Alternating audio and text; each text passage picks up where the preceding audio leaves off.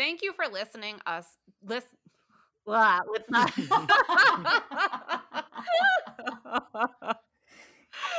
That might be the cold open. I deserve it. I always speak way too fast and get tongue-tied, so it would be a very accurate cold open.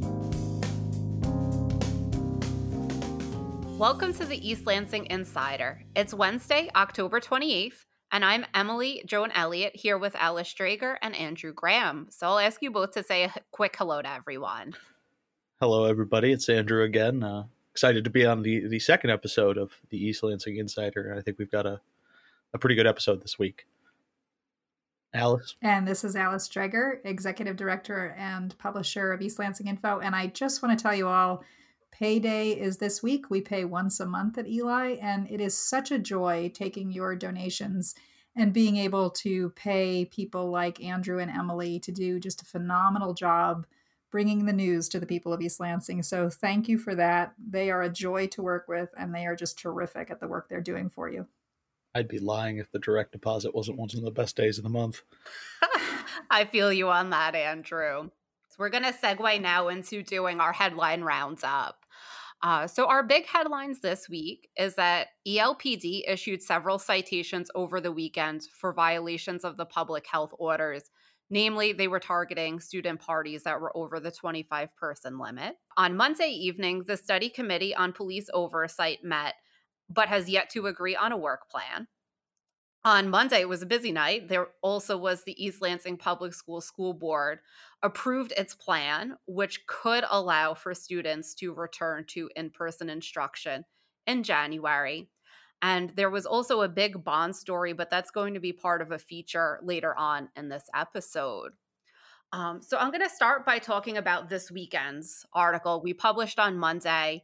And it was a truly collaborative effort. I co-authored with Heather Brothers, and Andrew and Alice contributed to reporting. So I wanted to ask first Andrew and then Alice, what were you up to this weekend and how were you contributing to the story we wound up publishing on Monday morning? And what were your takeaways from the weekend?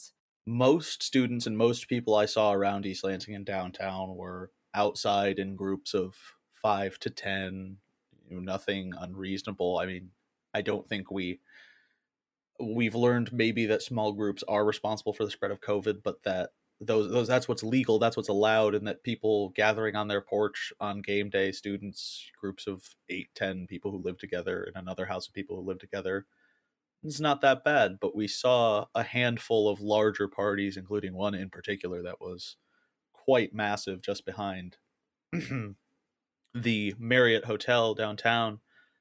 And that one was just very clearly illegal and potentially spreading a lot of the virus. What I did on Saturday was, like I said, I was around downtown. I showed up around 10 a.m. and it was a noon kickoff. Just sort of wandered around with a camera, took some pictures, got accosted for taking pictures, kept taking pictures, and just wandered around, observed, did about 2 laps of downtown, met up with you, Emily, at City Hall after about the first lap. So really just observed a lot, took some pictures, and wrote up the water cooler for Saturday and contributed to that article on Monday.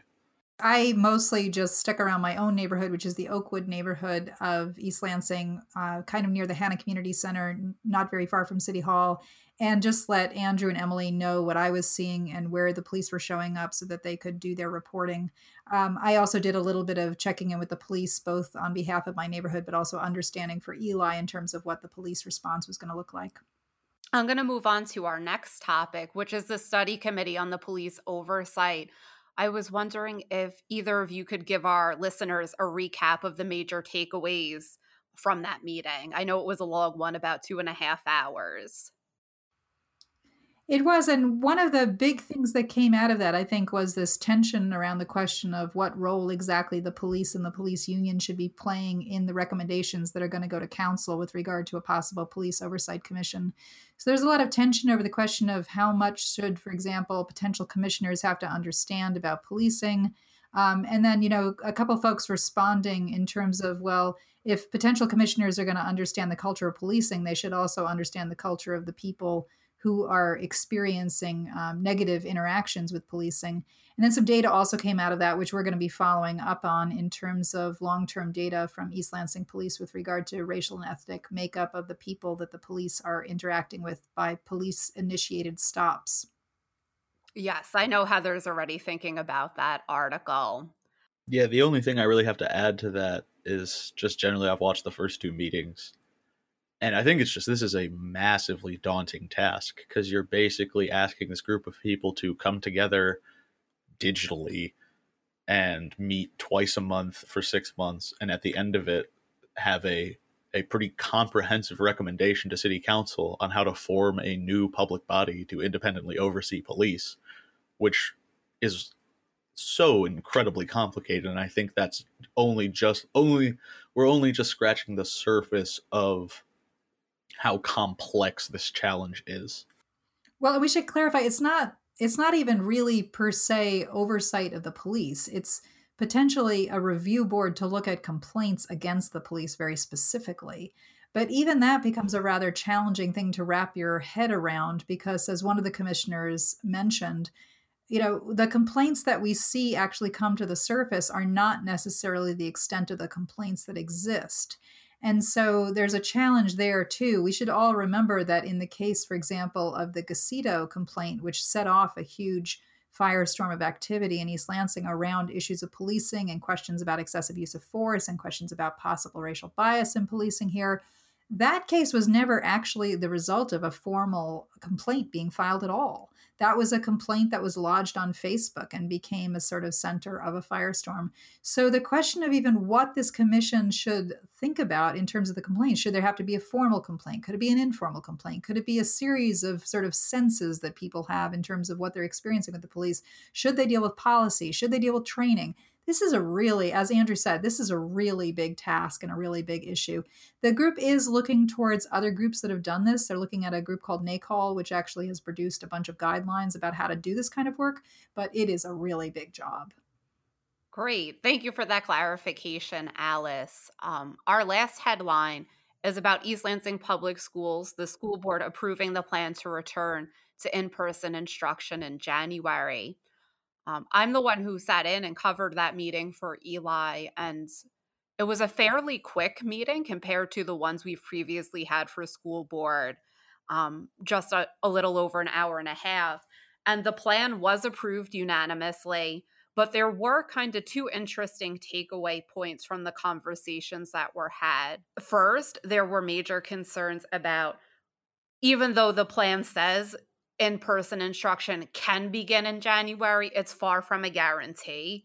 The superintendent, Dori Lyko, and the board members said that they would be monitoring public health metrics and data, but they didn't necessarily reveal what in particular they're looking at and what benchmarks were made for something, a return to school possible or not possible, number one. And number two, there was a discussion on what should the board's leadership role look like.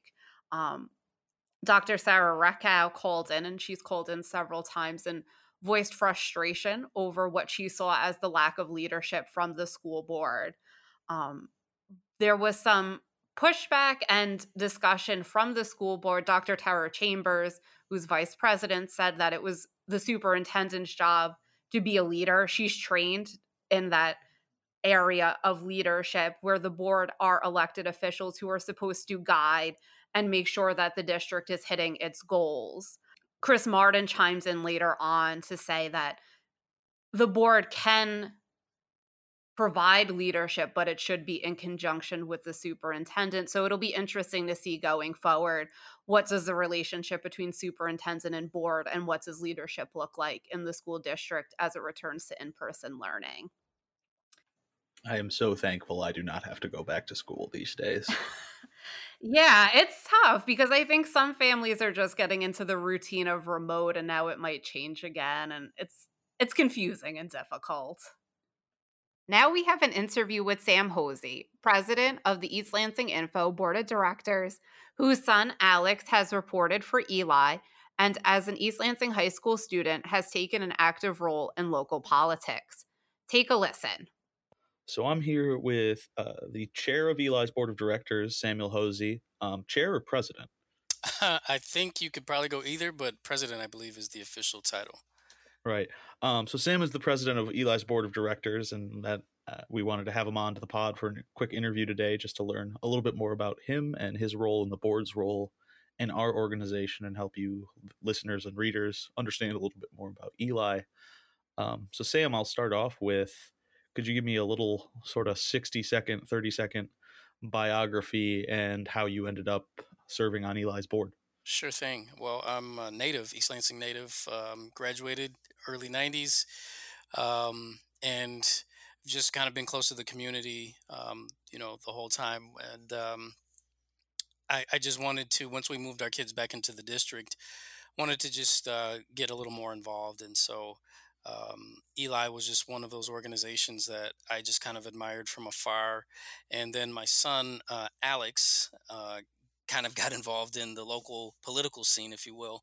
And I met Alice, and from there, the relationship just kind of grew. And eventually, she invited me to be a part of the organization, and I definitely accepted. And I guess the rest is history. So I've been on the board for a couple years now, and president this year. I was voted in. Cool. And so what's the sort of, obviously the board is not a day job, it's something that sort of gets dealt with as a secondary thing for the people mostly who are on it. What's sort of the normal work you do as a board member, and how often do you, I just like, how often do you guys meet and sort of handle stuff? I think that's something that Right. even I'm not entirely certain of. Yeah, what do we do? Well, we meet, every other month or as needed, depending on sort of what's happening.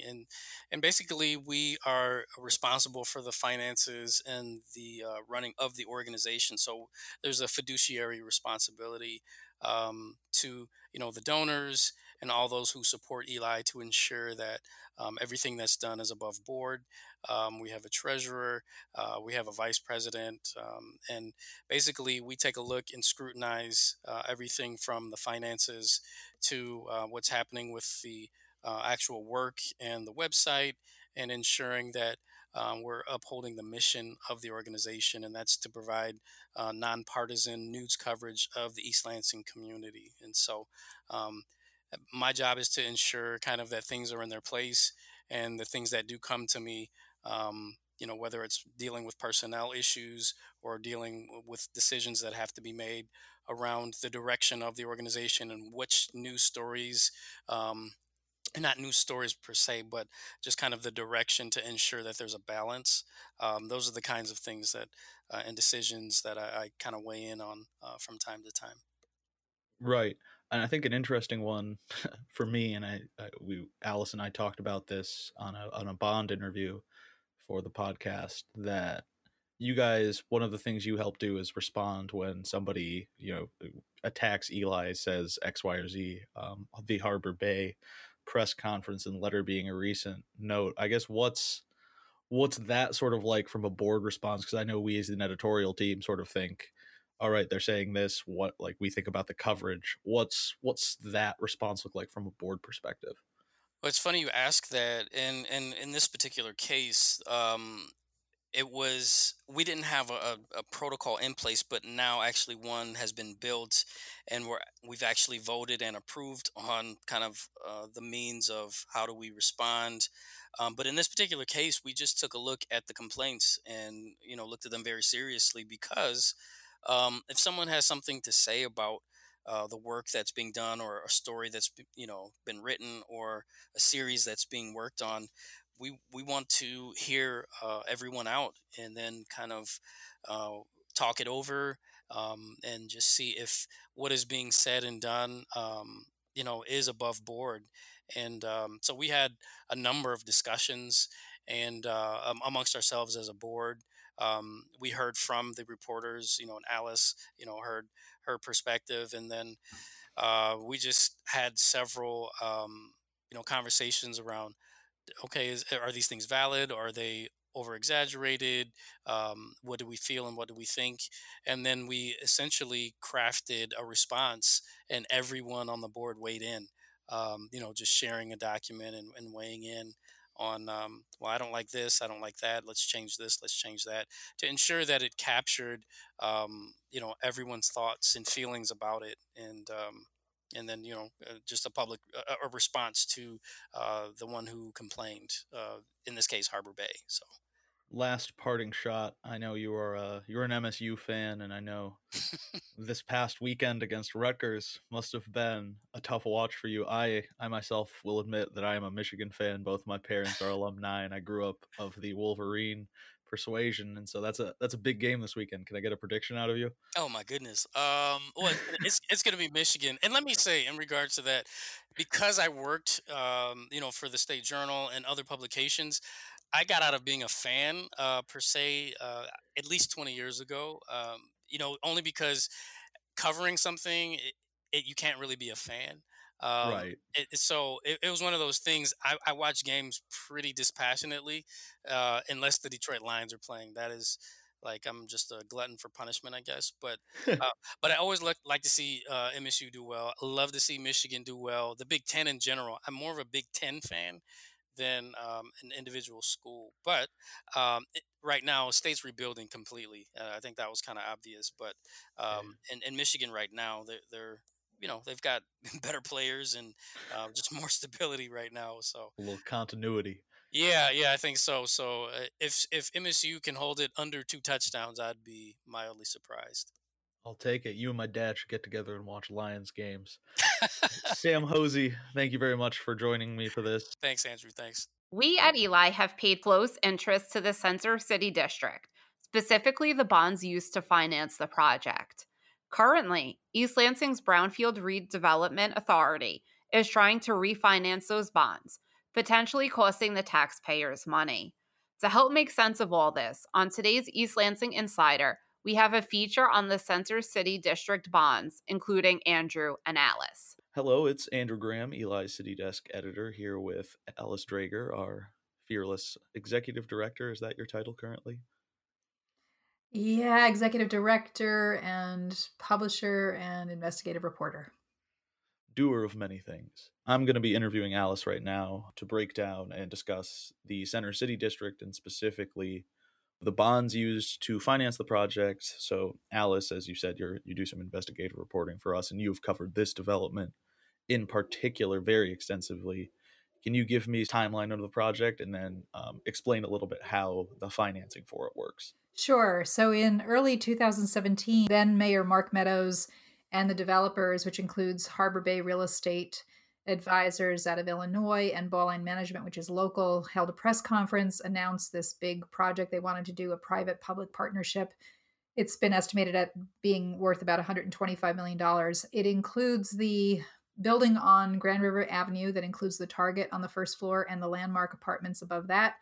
And on the public land side on Albert Avenue, it includes the parking garage, the new Albert Avenue parking garage, the retail space on the front of that, and then the Newman Lofts apartments, the 55 plus apartments above that.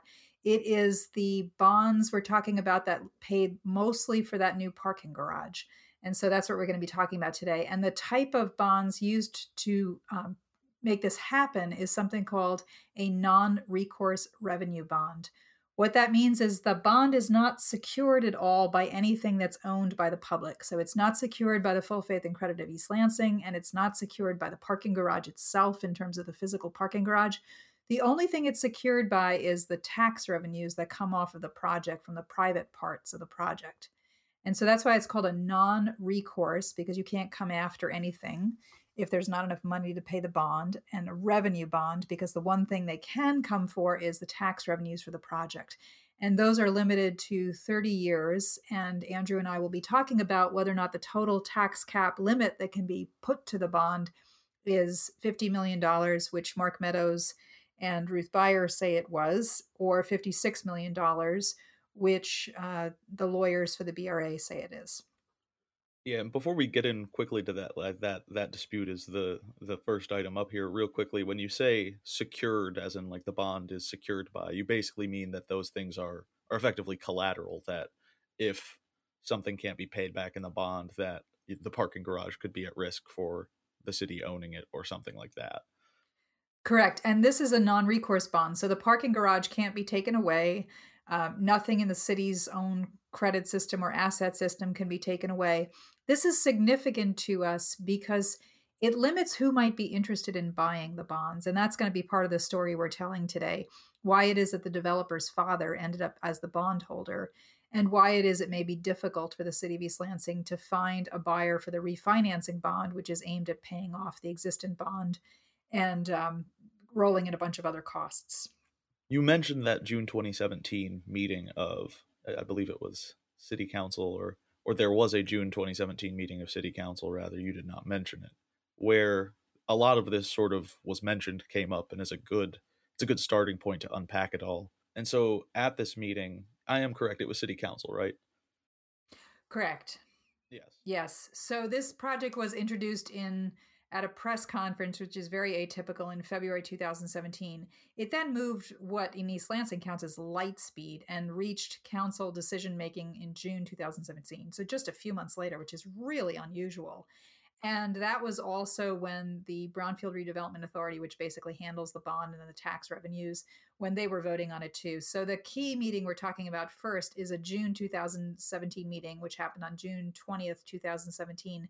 And that's where City Council, the 5 members of City Council, unanimously passed a bunch of agreements, including the site plan approval, including the tax capture approach, what's called a TIF plan.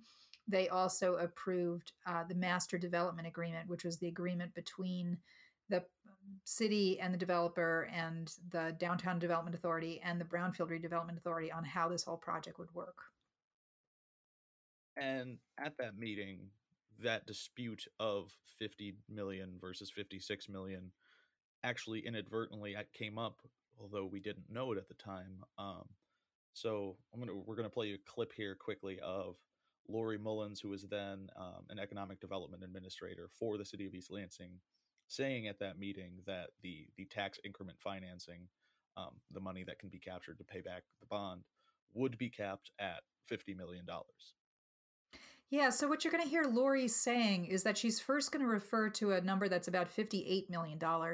And that's the amount that was approved in the whole Brownfield TIF plan, the tax capture plan by the Brownfield Redevelopment Authority.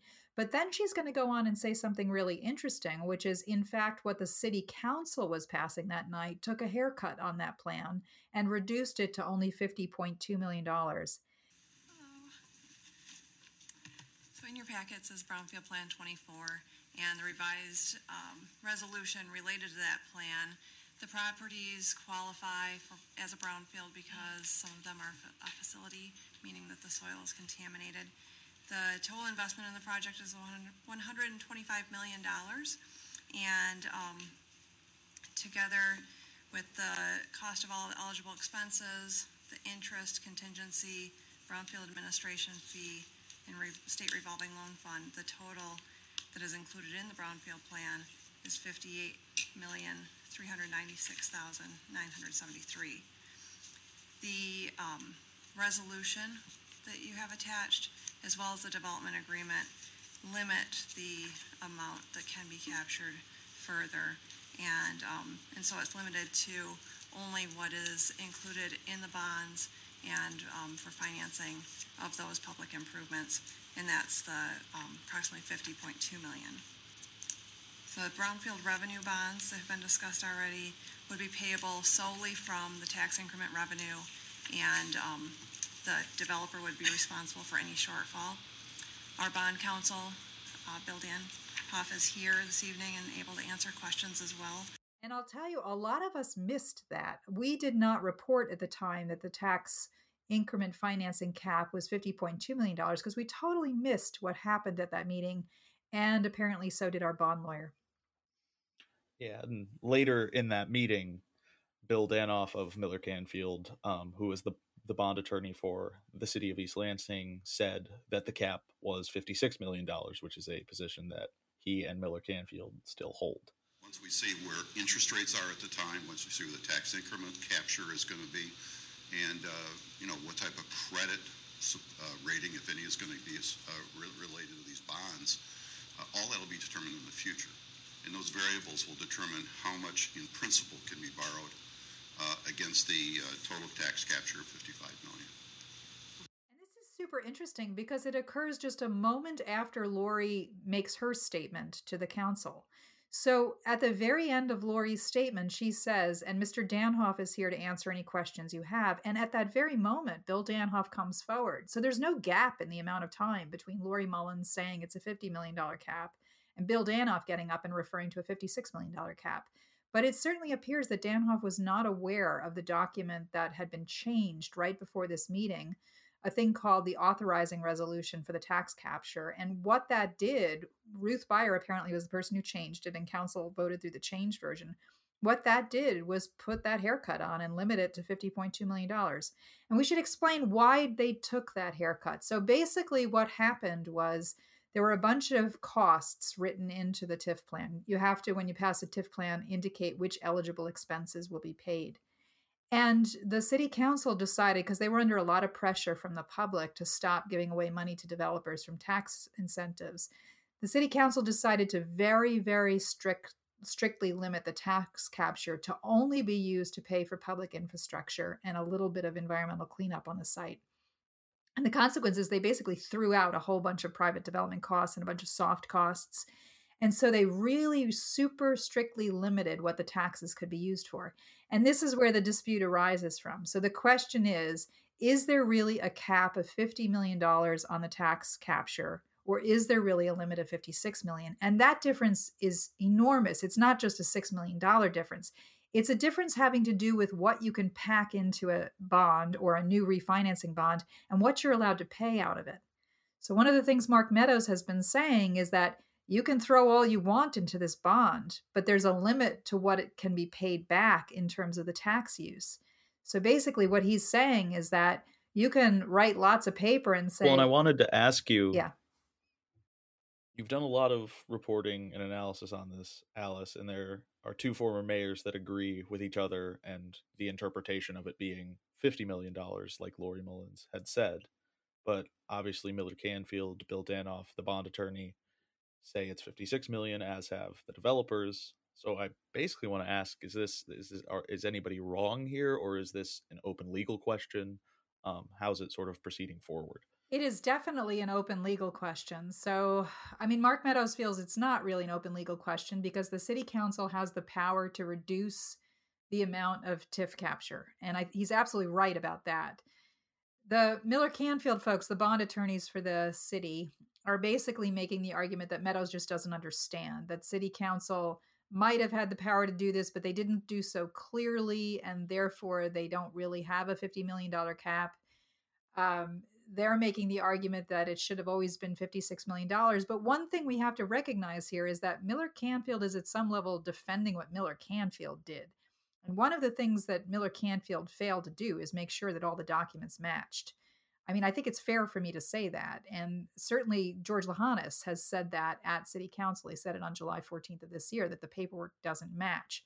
So some of the paperwork legitimately refers to a $50.2 million cap, roughly, and a lot of the other paperwork refers to a $56 million cap. Some of the paperwork got changed along the way as it was being passed. It's a really complicated legal question at this point. And it's not, by the way, the only legal question that exists around these bonds. It's just the most significant one in terms of the sheer number. It is the quite literally $6 million question. Yes, it is. And both Beyer and Mark Meadows, former Mayor Ruth Beyer and Mark Meadows, have been vocal, both when they were in council and Meadows a little bit since, about defending that $50 million cap. Play you two clips now. One of Beyer saying to George Lahanis to defend that cap during the meeting, which she resigned at that July 14th meeting. And following that immediately will be a clip of Mark Meadows from the same meeting in which he also resigned, saying the same thing. My only comment to you, Councilmember Babcock, is I think it's this week, Councilmember Meadows is representing us in the BRA meeting, and I fully agree, and I am saying this publicly so that Mr. Lahanis also hears, that the limit is $50 million. So if there are documents that disagree with each other, that's the one that we can stick to, regardless of what our bond counsel says. All right, let me just say a couple of things. Maybe this would answer a little bit of what Lisa had asked. Yes, I guess you could make the argument that including costs that by contract, by agreement, are to wait till the end to be paid, if at all. So what the deal was is that, yeah, if there are overages, they're going to be put to the end of this. They are going to earn interest, but they can only be paid if there's TIF left over. If there's an amount of TIF. And what happened here was that the city council, in passing its resolution approving Brownfield Plan number 24, said, we're approving this Brownfield Plan, except that we're only allowing the costs, the eligible costs, to be those costs which relate to public infrastructure that are contained in a specific document, Exhibit N to the Master Development Agreement, and that document lists the cost. It does not include paying the developers, bond counsel, and other attorneys their fees. And so that is the matter of dispute here. There was a subsequent approval of a bond that included those payments, but our approval also limited the TIF to around $50 million, which is the exact amount that was necessary to pay off our costs. So what they're really trying to do is get around the fact that there's a limit on the amount of the TIF that is available to pay any expenses, and it is unlikely, although I think because of the increase in the value of this property, way more valuable than we thought it was going to be, that TIF we probably would be able to pay off some of their overages with the remaining TIF. But at this point in time, there's no reason to change the deal. What they want is they want to change a deal that they signed on to, and the BRA doesn't have the authority to change that deal. Only we do. That's my position.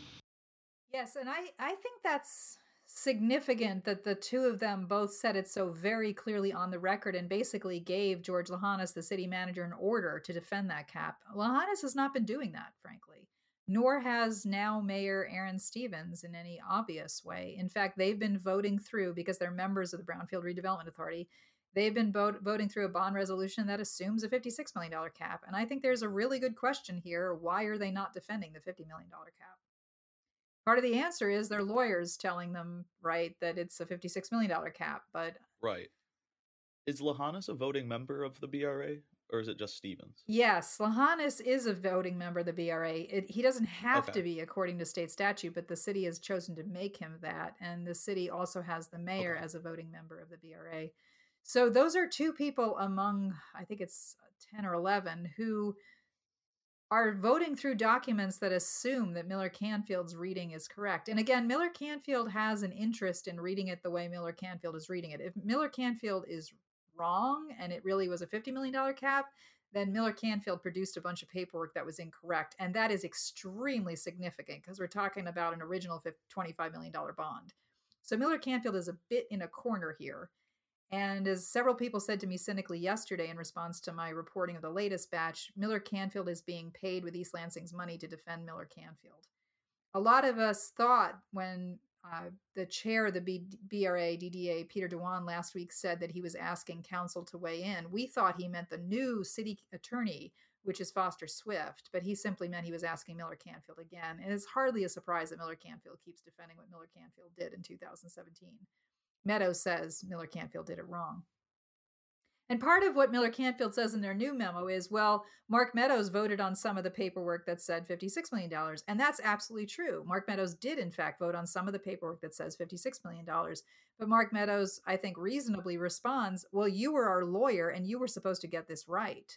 And so he's understandably pointing to them and saying, why didn't you get the paperwork right in 2017? So the paperwork was handled both by Miller Canfield and also Tom Yaden from the McGinty firm, who were fired on that day, July 14th, that Meadows and Beyer also resigned, and all of this sort of blew up. What a twisted web we weave. So, despite insistence from the people who helped write this deal that the TIF cap is in fact lower than what Miller Canfield has said it is, the Brownfield Redevelopment Authority is currently going ahead with refinancing the bond under the impression that it is both a $56 million cap and that they are at risk of default, which they were told, I believe, in late September for the first time. Could you tell us a little bit more about that, Alice? Yeah, this is a really surprising part of it, too. So on September 24th, the BRA was suddenly advised following its new financial advisor finally being brought on board, PFM.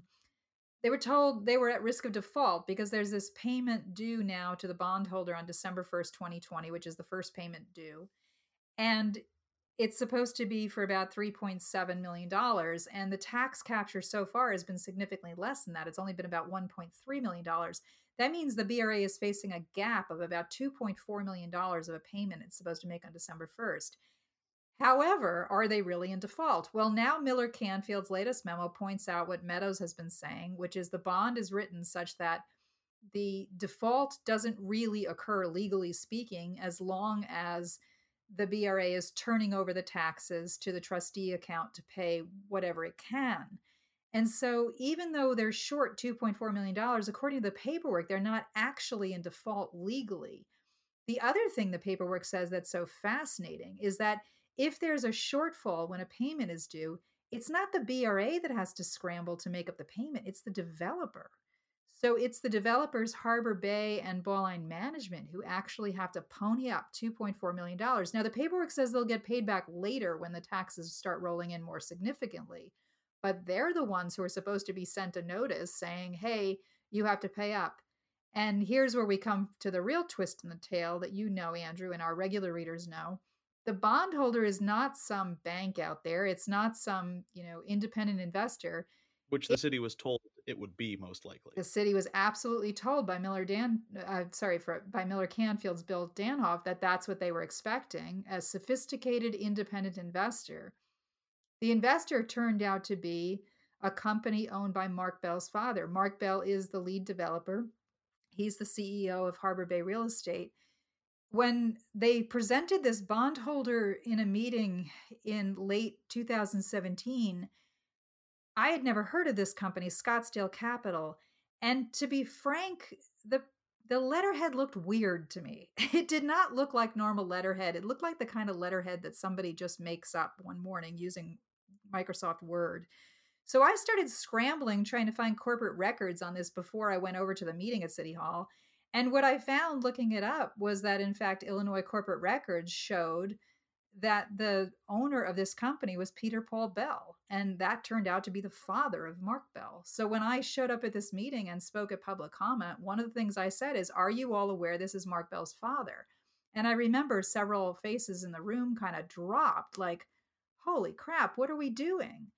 And the reason it was Mark Bell's father is because nobody could find an investor who was willing to buy this bond. Not because at that point any of us knew about the confusion with regard to the cap. None of us really knew at that point that there was this major point of confusion, but because it didn't look like there might be enough money to ultimately capture in taxes to pay back an investor. So it was a weak bond in terms of going out into the bond market. It was a no recourse revenue bond. The revenues were uncertain at that point, and there were not a lot of investors interested. So why now do we need to pay back the investor? Well, interestingly, we don't have to. As I keep checking with the city to ask whether or not Scottsdale Capital, Bell Sr., has in fact asked to be paid back. And so far, they've not actually asked to be paid back. The city is now trying to do a refinance of the bond, in part because they have this gap in the payment, although that's supposed to be paid by Mark Bell, weirdly enough, to his own father's company. And the BRA is also trying to do a refinance because they had always planned at this point to do a refinance and to shift it over. The first bond was supposed to act something like a construction loan, which you would then refinance after the building was built. But the whole thing is pretty damn curious at this point. Maybe Peter Paul Bell can just withhold his son's allowance until he's made up the $2.4 million. And a really interesting aspect to me, and perhaps maybe just the most how the hell did that happen aspect is Bill Danoff at that 2017 council meeting where he referred to the $56 million cap as opposed to a $50 million cap, also said that the bond would need a debt service reserve fund, which is basically a little pile of cash that you stow away to make sure that you can make the first payment if the taxes aren't captured to the level you anticipate. And he said explicitly that these bonds need that, but there isn't one. Certainly, if for some reason in 1 year there was a shortfall, let's say $100,000, and we would take that money out of the debt service reserve fund and pay the bondholders. And then in subsequent years, you try and recapture that $100,000 from future revenues. And the money that goes into the debt service reserve fund, is that money that is excess tax increment revenue that is captured? I think it's proposed to be borrowed money. Okay. All right. Well, thank you very much. Thank you. I'm sorry. Go ahead. A couple of follow-up questions on that point. So suppose that there's no money in the debt reserve fund initially, or let's assume that there isn't, and there's a shortfall of tax increment revenue in a given year. What happens then? No, we make sure there's money in the reserve fund up front. So some of the money from the bond proceeds? Bond proceeds, or some of the tax capture you might have already received. Something needs to fund that up. Got it. A revenue bond needs a debt service reserve. And that really is a big question in the whole thing. And I sent Miller Canfield a question this week in writing for Eli's reporting, the question, why did Bill Danoff say so explicitly in 2017 that there would need to be a debt service reserve fund, yet he didn't write one into this bond? And when I talk to the folks who are quiet helpers in town, people who, well, not just in town, but people who do municipal finance, bond work, legal work around this stuff, who've been helping me go through this paperwork and understand it, what they tell me is they firmly believe the reason there was no debt service reserve fund set up, the reason there was no capitalized interest set up, in other words, money, like you said, stuck in the bank, ready to help with gaps that might occur in the payments, the reason that wasn't set up is because the Bells were in fact the bond investors, and they couldn't take the risk of throwing yet more money and parking it for 3 years when they needed it for other projects. So if there had been a debt service reserve fund, it would have meant that Bell Sr. had to pony up a few $1,000,000 extra to make sure there was a safety cushion in the system. And why would he pony up a few million extra and park it for that safety thing when he was basically the one at risk, and the ironically his son was the one who was going to have to pay it anyway if there was a gap. So there was no debt service reserve fund set up, and Miller Canfield didn't set one up. And that's why now if there's not a legal risk of default, there's at least a payment risk of default. In other words, it may be true that the paperwork says there's no legal risk of default here, but there definitely is a risk that the BRA is facing in terms of facing a $2.4 million shortfall on December 1st. If they can't refinance this bond before then and fix that, they're at least going to be stuck in the position of then legally having to go to HBBM, the developers LLC, which is a combination of Harbor Bay and Ballline Management, and tell them, write a check for $2.4 million so that we can cover the shortfall. That will be an interesting happening if it does happen. It's also worth adding, I think, that this development, not from a financing and bond refinancing and repayment perspective recently, has also been in the news in Eli for the dispute over 55 plus, and they've been talking about the developers, namely Mark Bell and Steve Willoughby, also of Harbor Bay, talking about how because of COVID they've had lower occupancy rates, and that's affected the tax revenues captured and stuff like that. So I think it's also worth noting generally that beyond the oddities of the refinancing and younger Bell being on the hook for $2.4 million to elder Bell, that also they have been in the news about trying to remove the 55 plus restriction on Newman lofts and to actually just renting to people under 55 illegally anyways. So this whole development from top to bottom has had a lot of issues, and it's only been open for about a calendar year now. Indeed. And one of the things that Harbor Bay has been sort of shaking a fist at the city about is the question of the tax value of Newman lofts. Part of what they're interested in trying to do is to get the tax value lowered on Newman lofts under the claim it's very difficult to rent to 55 plus. If they do manage to convince the tax assessor, David Lee, to reduce the tax value of that property, what that's going to do is drop the amount of tax capture possible in the next 30 years. And so that's going to impact whether or not they can refinance the bond. Because if the taxes coming from this project turn out to be less than expected because they reduce the taxes coming from Newman Lofts, what ends up happening is it becomes harder to refinance the bond. And so this is really complicated at that point. At that point, you have the question of what's in the BRA's best interest, what's in the city's best interest. Certainly Bell Senior, I think, probably wants this bond refinanced so that they can free up their $25 million in capital that they put up for this bond. But if they want to get it refinanced, then trying to get the taxes lowered on Newman Lofts is not a great way to do it, because it's going to worry investors who are going to think, well, if I buy this and the taxes are going to go down, the odds of my getting paid back are going to go down. Well, and just even with the way it's set up with shortfalls in payments, if Mark Bell and Harbor Bay get the tax assessment lowered so fewer taxes are captured and the money in the trust to pay back the bond goes down, that's just likely to leave another shortfall, which who is responsible for? Harbor Bay BM. So really Absolutely. They would theoretically just be screwing themselves out of more money. And you really have to wonder whether or not they understand that, to be perfectly frank. So some of the letters they produce, I read and I think, oh my God, even they don't understand this deal. Like there are parts of this deal they don't even seem to understand. I'm not sure they knew until recently, until Mark Meadows brought it to everybody's attention, that in fact HBBM is responsible for the bond shortfalls when the payments are due.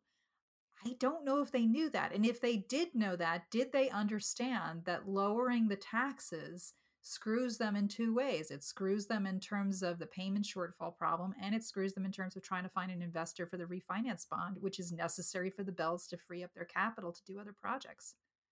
Right. And on the topic of Mark Meadows, I wanted to bring up the letter he sent to Peter Dewan, the chair of the DDA, also to, I believe, Jim Kroom, who is on the DDA, and Mayor Aaron Stevens and city attorney, or I can't remember. There was one other party involved, but he sent it to the mayor, the city manager, Peter Dewan, and also Jim Kroom, who's the vice chair of the DDA and BRA. The reason he sent it to Dewan and Kroom is because the BRA took a vote on September 24th authorizing Kroom and Dewan to sign off on the new bonds.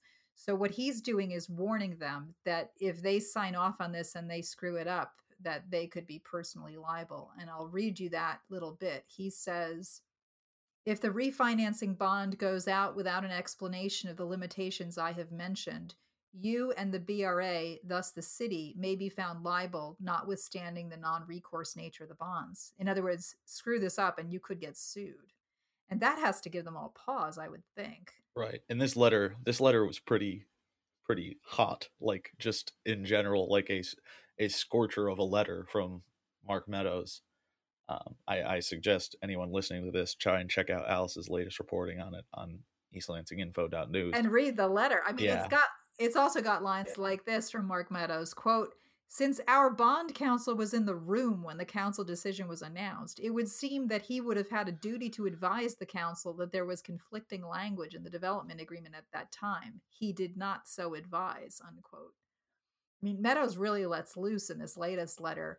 He also says in his letter that if the claim is being made that the council sort of sneakily pushed through the $50 million cap when nobody was looking, that this is sort of suggesting that the council was playing dirty tricks. And this is what Meadows says about that. Quote, the council has been accused of many things, but this kind of duplicity has not occurred in the 30 years I have been associated with the city, unquote. So Meadows is really fighting back and trying to do the protection of that cap. That July 15th, 2020 meeting of the BRA was very full of news if you knew to look for it, because it was the day after Beyer and Meadows resigned from the BRA, or from council rather. And that meant Aaron Stevens was taking Meadows' place, I believe, at the BRA that day. And they voted to... Was that the vote to rescind the refinancing from the previous week, or am I off by a week? But it was hot, and Mark Bell said he was insulted in that meeting, I believe, by notions that the developers were sort of acting with an air of impropriety. Yeah, so July 9th, the BRA voted through a bonding resolution for $33 million, up to 8%, blah, blah, blah. And there were so many things problematic in that move. But the most problematic thing from the point of view of a lot of people paying attention was that during that meeting, the city and the BRA had no financial advisor. The only financial advisor in the room was Brian Loeffler from Robert W. Baird and Company. And during the meeting of July 9th, Loeffler didn't make clear that he was working for the developer, but he just kept telling the BRA, pass this bonding resolution because in the long run, we're going to save you money. In the long run, it'll save money. In the long run, it'll save money. Of course, the BRA sees him and thinks, okay, this guy's telling us we should save money, so we should vote this through. Well, after the vote went through on July 9th, at the very end of a meeting that went almost 3 hours, Jim Croom, and let me be honest, Jim Croom responding to a text I sent to him saying, ask Loeffler who he's working for, asked Loeffler on the tape in the meeting, who are you working for? And Croom knew the answer, but maybe the other people in the room didn't know the answer. And the answer came, I'm working for the developers. Go ahead, Brian. Yeah, sure, thank you. So I cannot, under the rules of our industry, you cannot rely on me having a fiduciary duty to the BRA. So that is that's a good point to make out. The BRA is certainly welcome to have a municipal advisor on your side in terms of reviewing the transactions and the different term sheets. But that would also have to be another cost that would have to be negotiated and put in on top of the transaction. So yeah, you can certainly do that. And that's I'm comfortable with that.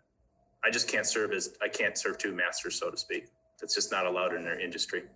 And there was a question, why doesn't the city and the BRA have a financial advisor in the room telling them whether or not they agree that this will save us money? Why are we taking the developer's word for it when they have a lot to gain from this particular type of refinance? So then the BRA came back a week later to rescind the bond and to vote to get a financial advisor. And it was July 14th, Tuesday night, when Beyer and Meadows said to Lahanis, defend the $50 million cap. Meadows was supposed to show up at the BR the next day. Then the other three members of council, Mayor Aaron Stevens, Jesse Gregg, and Lisa Babcock, fired the city attorney, terminated his contract. In response to that, Beyer suddenly resigned. Then Meadows suddenly resigned, basically leaving a council of three and leaving Aaron Stevens sort of accidentally the mayor because he had been the mayor pro tem. So he, under the law, becomes the mayor. So Stevens became the mayor. The next day, the BRA still had to go on with the show. The show was convened. Now, instead of Mark Meadows being there, because Mark Meadows had resigned from council, is Aaron Stevens, who frankly doesn't know a lot about this stuff. But the BRA did, in fact, vote to rescind and to hire a financial advisor. So then the BRA went forward, and the BRA ended up hiring a company called PFM. And what happened? But PFM turned right around and said, well, besides having us in this deal, we need to pay Brian Loeffler for this deal because he knows where everything is. He knows how this whole thing is supposed to work, and he knows where the investor might be. And a lot of us watching this just at that point slapped our heads because last time around, Loeffler was paid, I think, $140,000 to find an investor. Who did he find? Mark Bell's dad. How hard was that to find? And now this time, Loeffler's coming back around, again working for them, again poised to be paid with public money for what? Well, a lot of us think he may find Mark Bell's father again as the only investor. We don't know. But in any case, what are we paying PFM for? What are we paying PFM $47,500 for when they haven't seemed to do very much in terms of the refinancing other than to recommend that the BRA also pay Brian Loeffler, which, by the way, is a guy that it looks like often works with PFM. We know that he was at least not clear at that meeting who he was working for until asked after the vote, which made a lot of people very uncomfortable. By the way, Loeffler was the only financial advisor in the room in 2017 when the original bond went through too. And I thought he was the advisor for the city because that company often works for the city.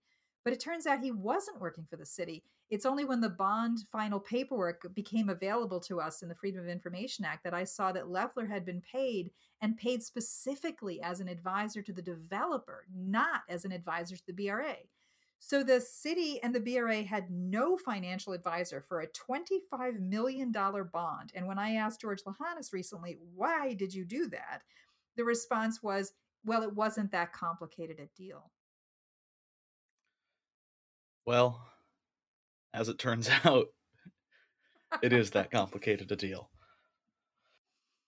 One more thing I want to add. If the city and the BRA had a financial advisor in 2017 to help structure these bonds, it's entirely possible they would have discovered the $50 million versus $56 million gap, and they might have brought it to our attention then, and we might have fixed this whole problem then. It's entirely possible that this whole issue would have been averted if we had a financial advisor looking carefully at the paperwork. It's hard to say it would have been any worse than it is. So, touching on some odds and ends and just things that we have discovered and found interesting odds, but maybe not entirely newsworthy in their own right about this deal, these companies, and the people involved.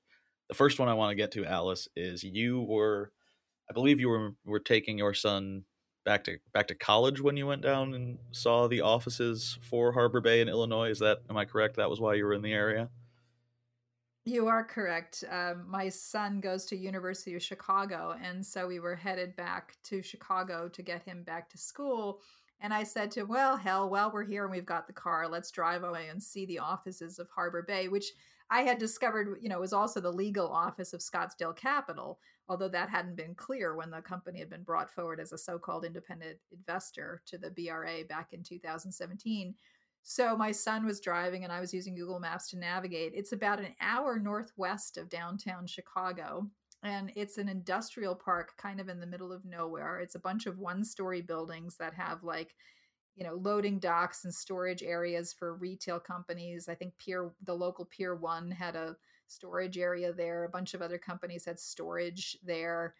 And so we drive up to this building. It's a little one-story industrial complex, small office. And on the name of the door is not Harbor Bay Real Estate or Scottsdale Capital. It's the name of one of the oldest of the Bell companies. I think it's called First Realty. And so the office for this company doing, many hundreds of millions of dollars in deals around the country turns out to be a little tiny office that appeared to be unstaffed in the middle of nowhere. Does a developer's office need a big office somewhere? Probably not, because a lot of the stuff they're doing, they're doing remotely even when there's not a pandemic. That said, all of the developers I've ever dealt with have real offices in real places. And so that was kind of surprising to me that I would come upon this place and it would be quite so unimpressive. I've seen the pictures of the building, which I believe are in an Eli story.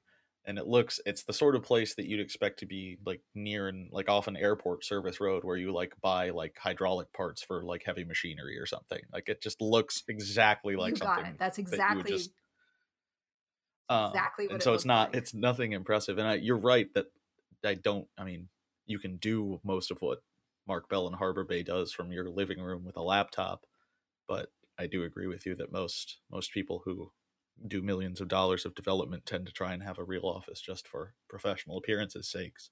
And the last thing I think it's worthwhile touching on, and something that we try not to advertise too much, but it is worth mentioning that through all this in August, as the developers were publicly asking for the 55 plus restriction to be removed while they were already legally violating it, they launched an attack ad on Eli, spent money on Facebook advertising and such, and convened a press conference to convene a press conference. It was part of it. It was most of the press conference. They were talking about removing the 55 restriction, and then actually a majority of the time was just about how Eli is dangerous activists because we pay attention.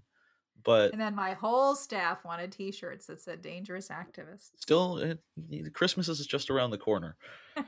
And I just think it's worth mentioning that we don't we take these things seriously, but we're not perturbed, we're not put off by them. And it tends to inform us that we are probably doing a pretty good job of paying attention to what's going on, and that, we're not, if you're a good news organization, you're probably not friends with the big developers in town all the time.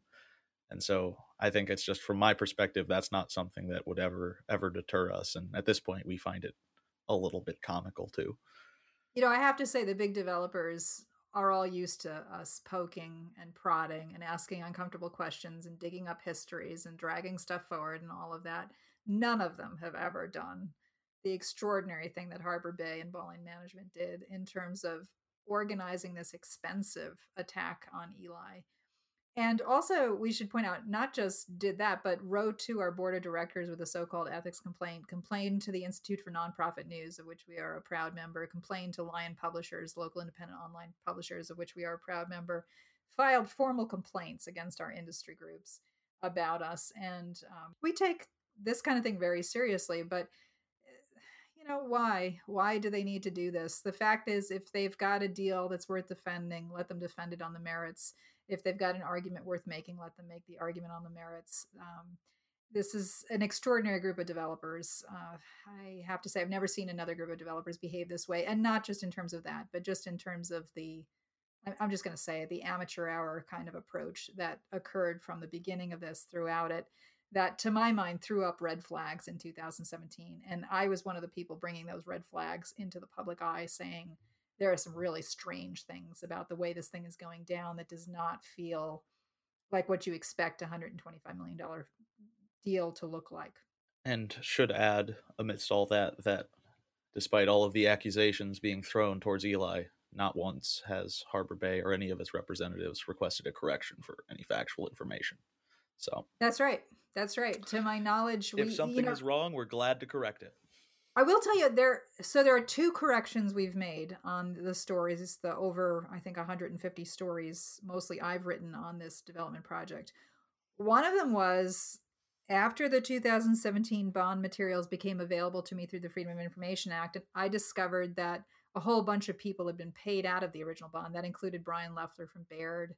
That included us, for some reason, paying the developer's attorney, Dyka Magossett, over $300,000 in public, what I thought was public money, out of the bond, paying Miller Canfield, which that one I expected, out of the bond, et cetera, et cetera. So when I saw that we had paid the developer's father an origination fee, we'd paid the developer's lawyers, we'd paid the developer's financial advisors, I wrote a piece saying that tax money, $700,000 in tax money, was being used to pay the developer's team for private expenses. And Mark Meadows objected to it. And I did not understand at the time Mark Meadows' objection.